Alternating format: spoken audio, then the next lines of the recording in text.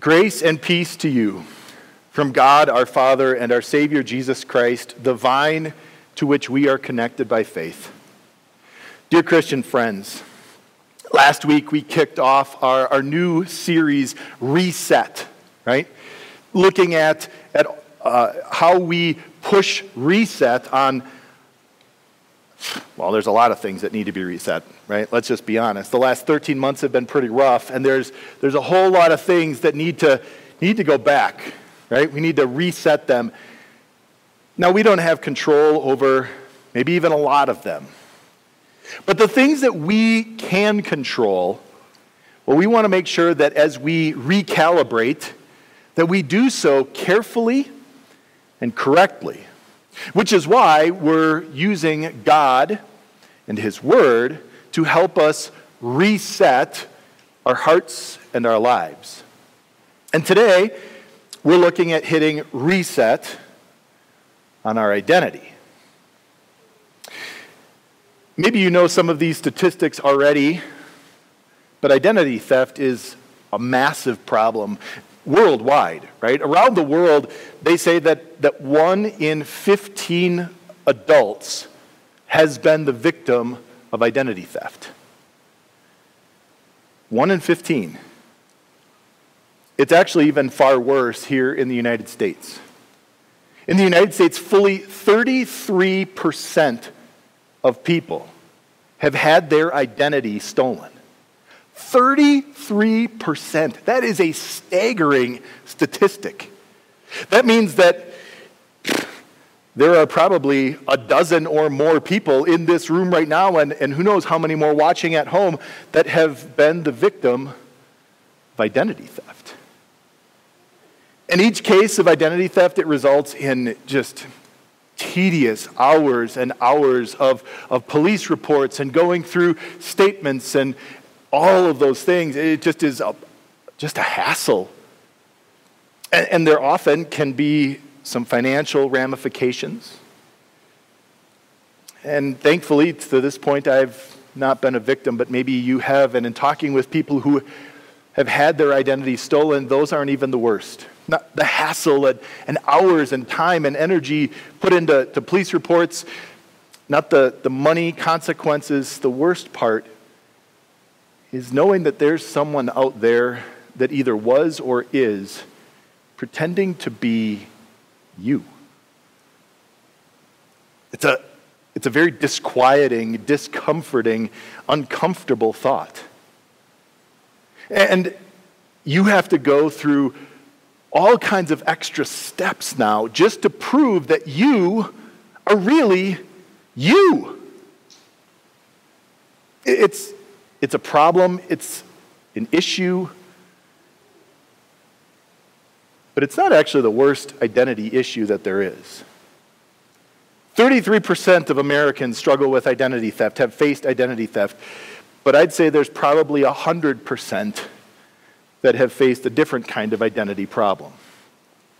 It's not having their identity stolen, it's losing their identity. It's not that we usually set out to lose our identity, right? I mean, and actually, when we lose it, it's often as the result of good things. It can be the result of a relationship, right? Parent or spouse or child. I actually just saw something the other day about how this is maybe especially true for moms with young kids.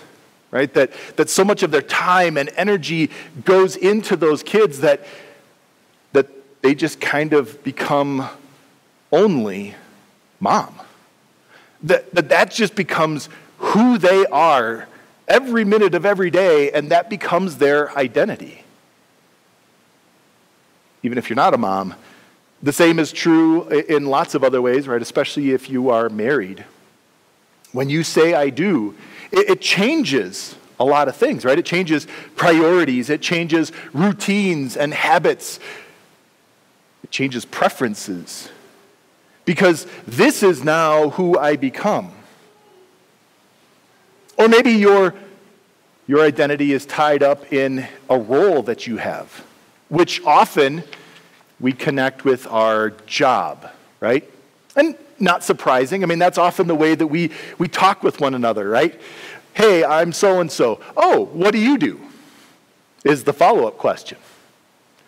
Because that we so often connect so much of our identity with our job. And it makes sense. I mean, it's something that we invest incredible amounts of time and energy. And we work hard to achieve, right? And when you get to that title or that rank or that degree, well, you want people to know that you've arrived, right? That you've accomplished this, and so you use it to identify yourself. And it really easily can become actually not just the way you identify yourself to others, but the way that you view your own identity. And there's a real problem with that. It's our first takeaway this morning. It's that I often connect my identity with a relationship or a role in my life. Here's the problem, though. No matter what relationship or what role that you have, it won't last. Even mom, right? Even being a mom, well, it doesn't mean that you stop being a mom, but it's definitely going to change as those kids grow up and hopefully move out. And now all of a sudden your relationship with them is different and they don't rely on you in the same way. And it sometimes can feel like you don't know who you are and what you're supposed to do now. And it can leave you feeling like you don't even know who you are anymore. That you've lost your purpose, you've really lost your identity. The same can be true if husband or wife is not just what you are, but it's who you are. If your relationship with your spouse is the most important thing in your life, that it defines your identity at some point, well, that relationship is going to end, whether by choice or by death. And when it does, then who are you? It can feel like not just the loss of a companion and a partner, but the loss of identity. Same is true if your identity is tied up in a role, right? Especially if it's in a job. It's not going to last. If anything, the last year has taught us that, right? That the jobs, even industries, come and go. And maybe you'll end up, if you have this title and this role here, well, you end up taking a job somewhere else and it's not just quite the same. Or maybe you'll move into retirement and you won't even have a title. You won't have a rank. And now you got to wrap your head around that's who I am. Or maybe you'll get laid off or fired or the company closes. Whatever the circumstances, your career is not your identity because your career will not last. Here's the reality with that. It's our second takeaway today. It's that connecting my identity to anything in life sets me up for an identity crisis. Nothing in life is permanent. You've learned that by now, right? Nothing is permanent. Nothing is forever. Nothing is guaranteed. And sooner or later, all of those things in your life, the people, the roles, the relationships, everything will change, whether by choice or by circumstances. And if your identity is connected to a role or a relationship that you have, well, then you face a real identity crisis. The reality is, losing our identity happens to pretty much all of us at some point. But God wants us to not have to face that kind of an identity crisis again. He wants us to know who we truly are, to attach our identity to something that doesn't change, Him. And in doing so, then we really know who He has made us to be. And we find sections of the Bible, like the words we're going to study today, with just incredible truth as God lays out for you and for me who you really are, what your true identity is. So let's take a look at 1 John chapter 3, beginning at verse 1. See what great love the Father has lavished on us, that we should be called children of God. And that is what we are. We could just stop right there, couldn't we? Period.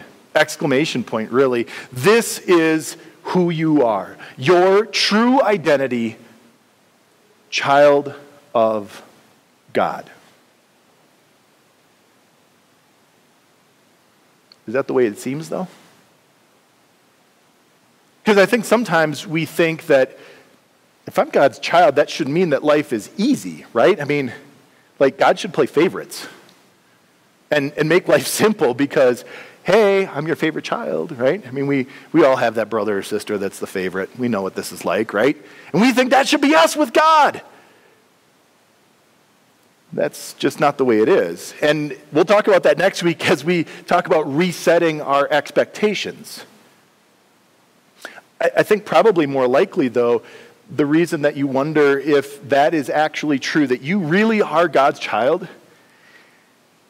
is probably because of something that you did.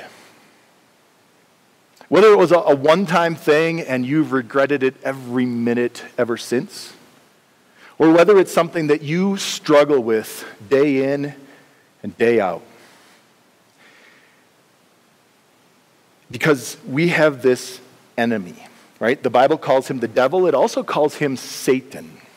You know what that name means? It's not just like a pet name or another term. The name Satan actually means accuser. And Satan is really good at his job. See, the devil doesn't just want to tempt you to sin. He wants to be right there so that when you sin, when you fail, when you fall, he is right there accusing.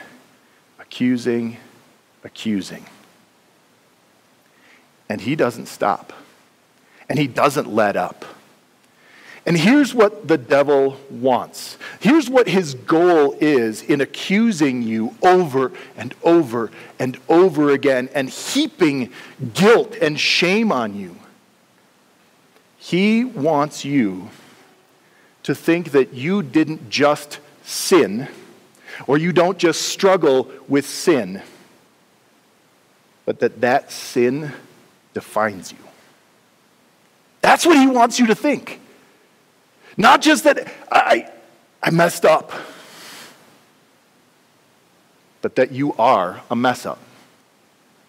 Not just that you struggle with gossip or with anger or with addiction, but that you are a gossipy woman or an angry man or an addict. He wants you to see that sin, that struggle, and say, that is who I am.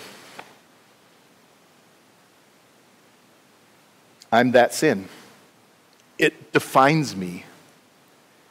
It's my identity.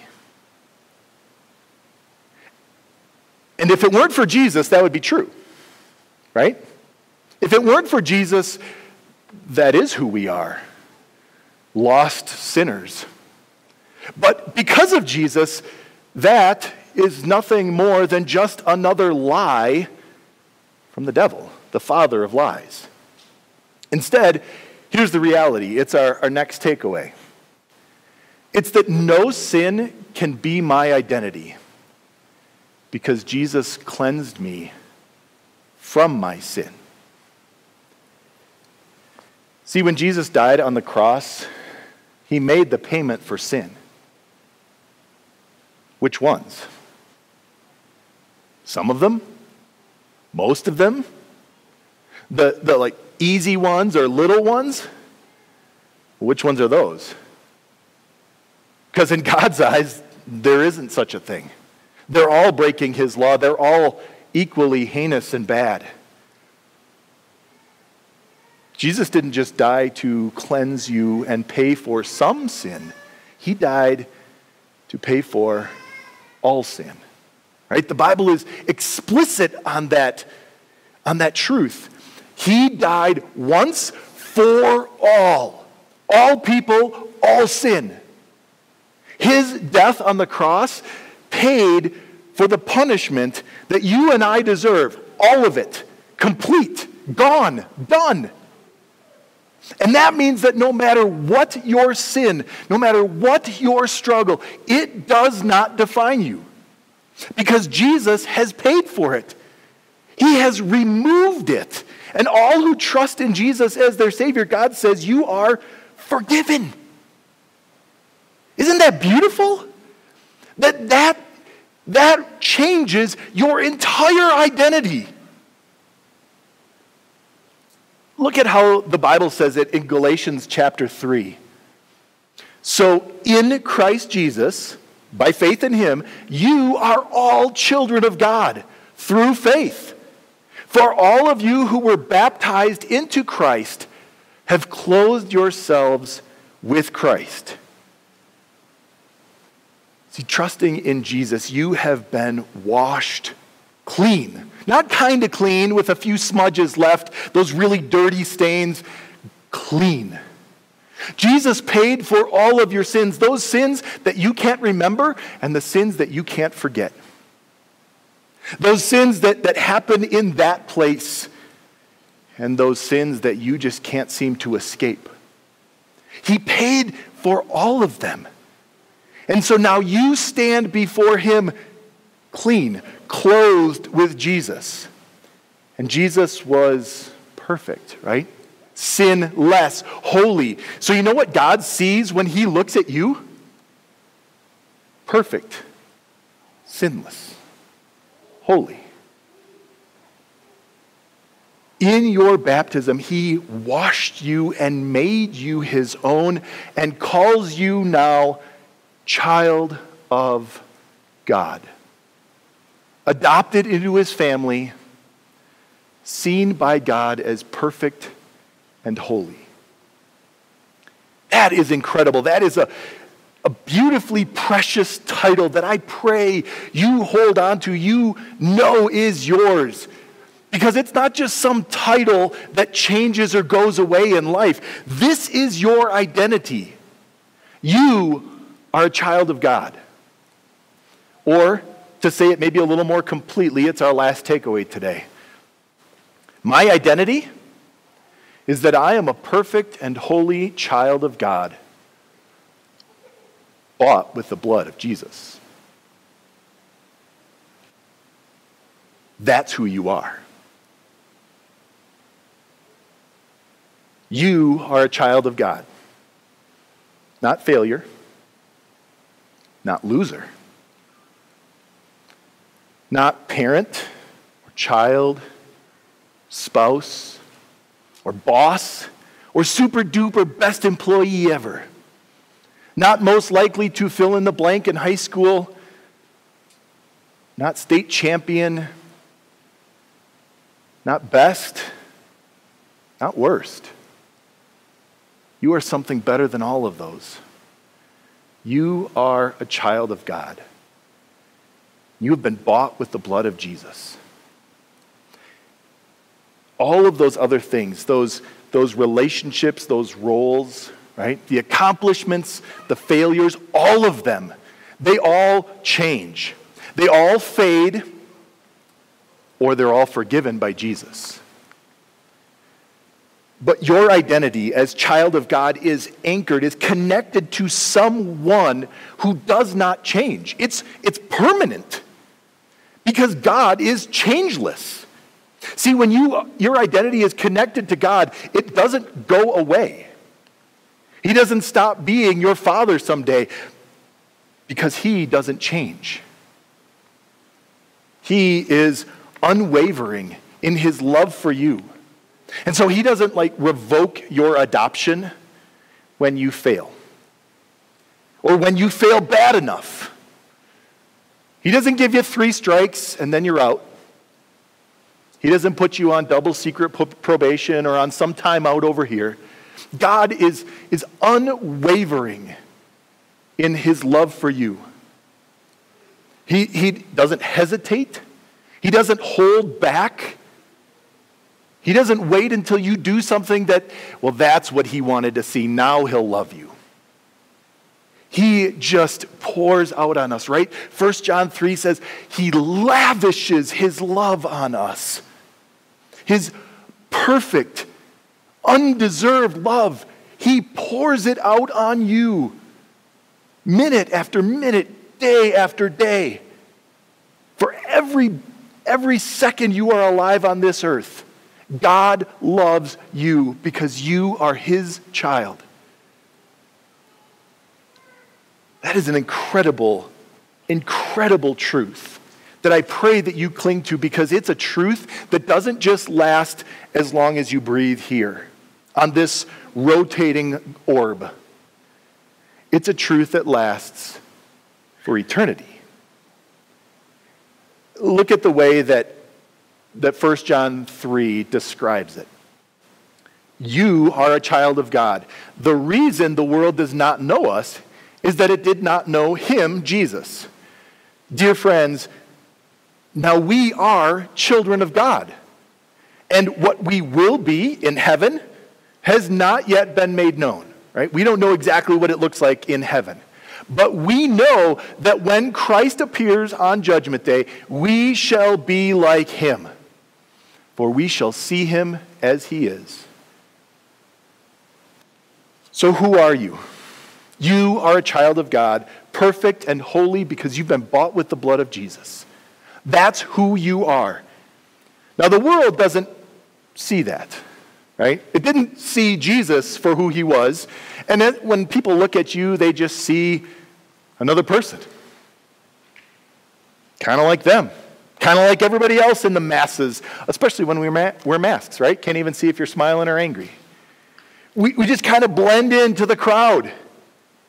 We don't look a whole lot different on the surface, but what's inside, that's different. Because inside is God living in you. And that changes everything. Now, it doesn't change it all in super obvious ways every second of every day, because sadly in this life, even though God sees us as perfect and holy children, the rest of the world sees us as still sinful, flawed, failing, and that's true. And that's why we need to remember every day, I am a perfect and holy child of God, and I've been bought with the blood of Jesus. And then what that means is to understand that as God's child, it does change how we view the world and how we strive to live.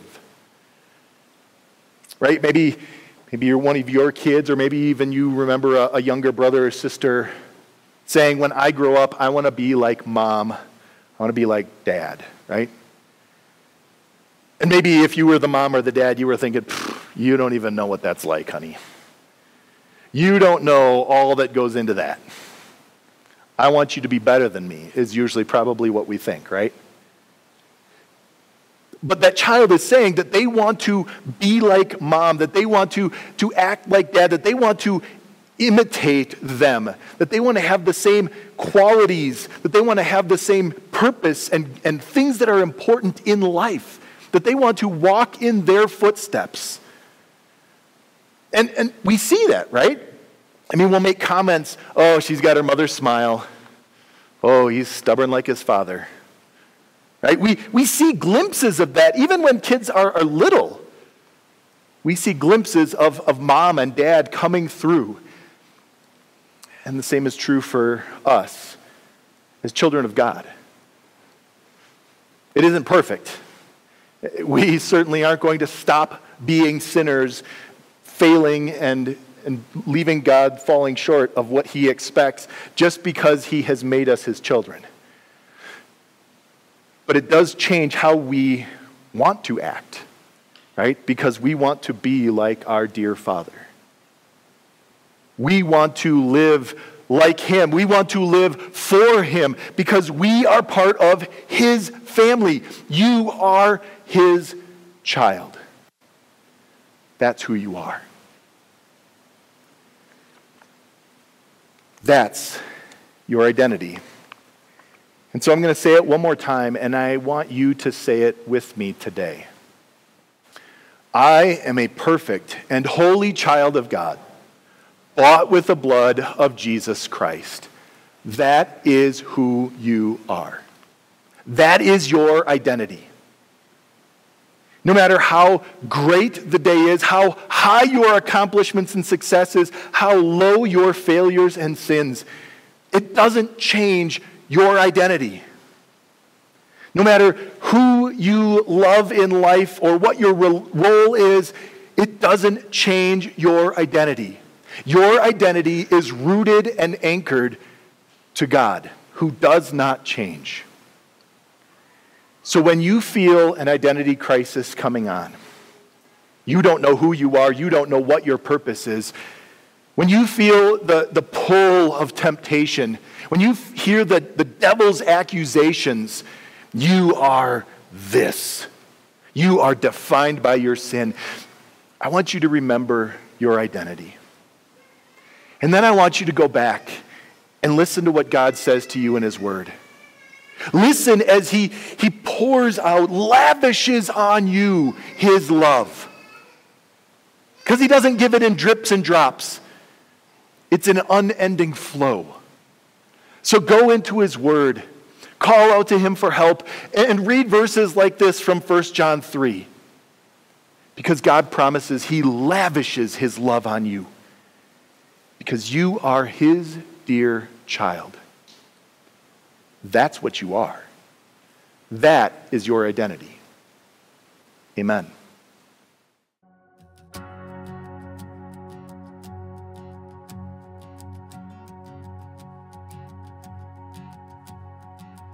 Who am I that the highest king would welcome me? I was lost, but he brought me in. Oh, his love for me. Oh, his love for me. Who the sun sets free, who is free indeed.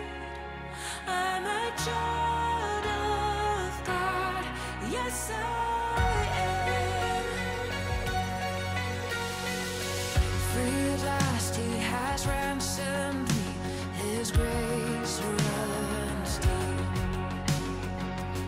While I was a slave to sin, Jesus died for me. Yes, he died for me. Who the sun sets free, who is free indeed. I'm a child of God. Yes, I am. In my Father's house, there's a place for me. I'm a child